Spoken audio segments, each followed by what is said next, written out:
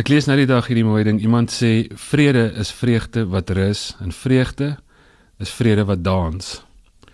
Dis allemaal mooi, en ons almal is eintlik diep in ons wese op soek na vrede, maar vrede het eintlik twee kante. Vrede is nie net hierdie mooi filosofiese ding, of hierdie ding wat 'n ou diep in jou hart beleef, hierdie gevoel nie. Aan die een kant is dit. Ons lees in die Bybel en die Nuwe Testament van vrede wat alle verstand te bowe gaan. En dit is belangrik dat ek en jy dit kan ervaar en dat ons van daar af lewe. Maar daar is ook 'n ander kant aan vrede. Dit is amper soos 'n muntstuk met twee kante. En die ander kant is, vrede word nie net beleef nie, vrede word ook gemaak. Jesus sê in Matteus 5, geseënd is die vredemakers, want hulle sal kinders van God genoem word. En vrede maak is geen maklike taak nie. En jy kan dink in die omstandighede waarin Jesus dit gesê het, en dit wat voorgelê het vir die vroeë kerk. Jy kan eintlik net vrede maak waar daar onvrede is.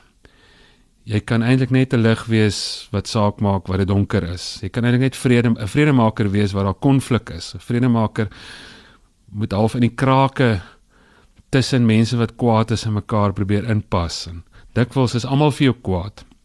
Een van die dinge om te verreken as ons sou ja sê, Here, maak my 'n vredemaker, is dat vredemakers dikwels deur hulle eie mense vervolg word. Dikwels deur hulle eie mense doodgemaak word. Dink maar aan Mahatma Gandhi, wat op die ou ende deur een van sy eie mense doodgemaak is. Dink maar aan Jesus, die beste voorbeeld van 'n vredemaker, wat uiteindelik deur sy eie mense in die steek gelaat is.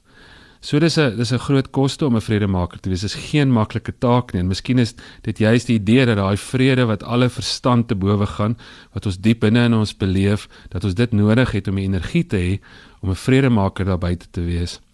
Waar daar konflik is en mense kwaad is vir mekaar en mense op die einde vir ons kwaad is omdat ons nie die mense haat wat hulle haat nie. Suid-Afrika is seker die land met die meeste vredemakers in die minste vrede. Daar is 'n kerk op amper elke hoek, maar kyk hoe gaan dit.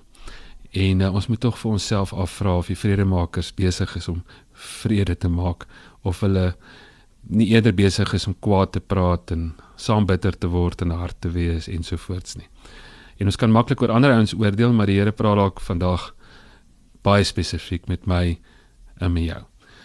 My gebed is dat die Here ons so sal help om sy vrede wat alle verstand bowe gaan binne in ons te beleef, dat hy die motivering sal wees, dat die groot vredemaker in ons eie harte tot so 'n mate sal vrede maak, dat dit ons sal motiveer om al buite waar dit moeilik en hard en moeite is om vrede te maak, dat dit deur ons sal vloei en dat uiteindelik mense daar buite ook iets van God se vrede sal beleef, omdat sy liggaam opgedaag het. Ek is Jaco Strydom vir Groot FM Inspirasie, en mag ek en jy geseënd wees, omdat ons vredemakers is, kinders van God.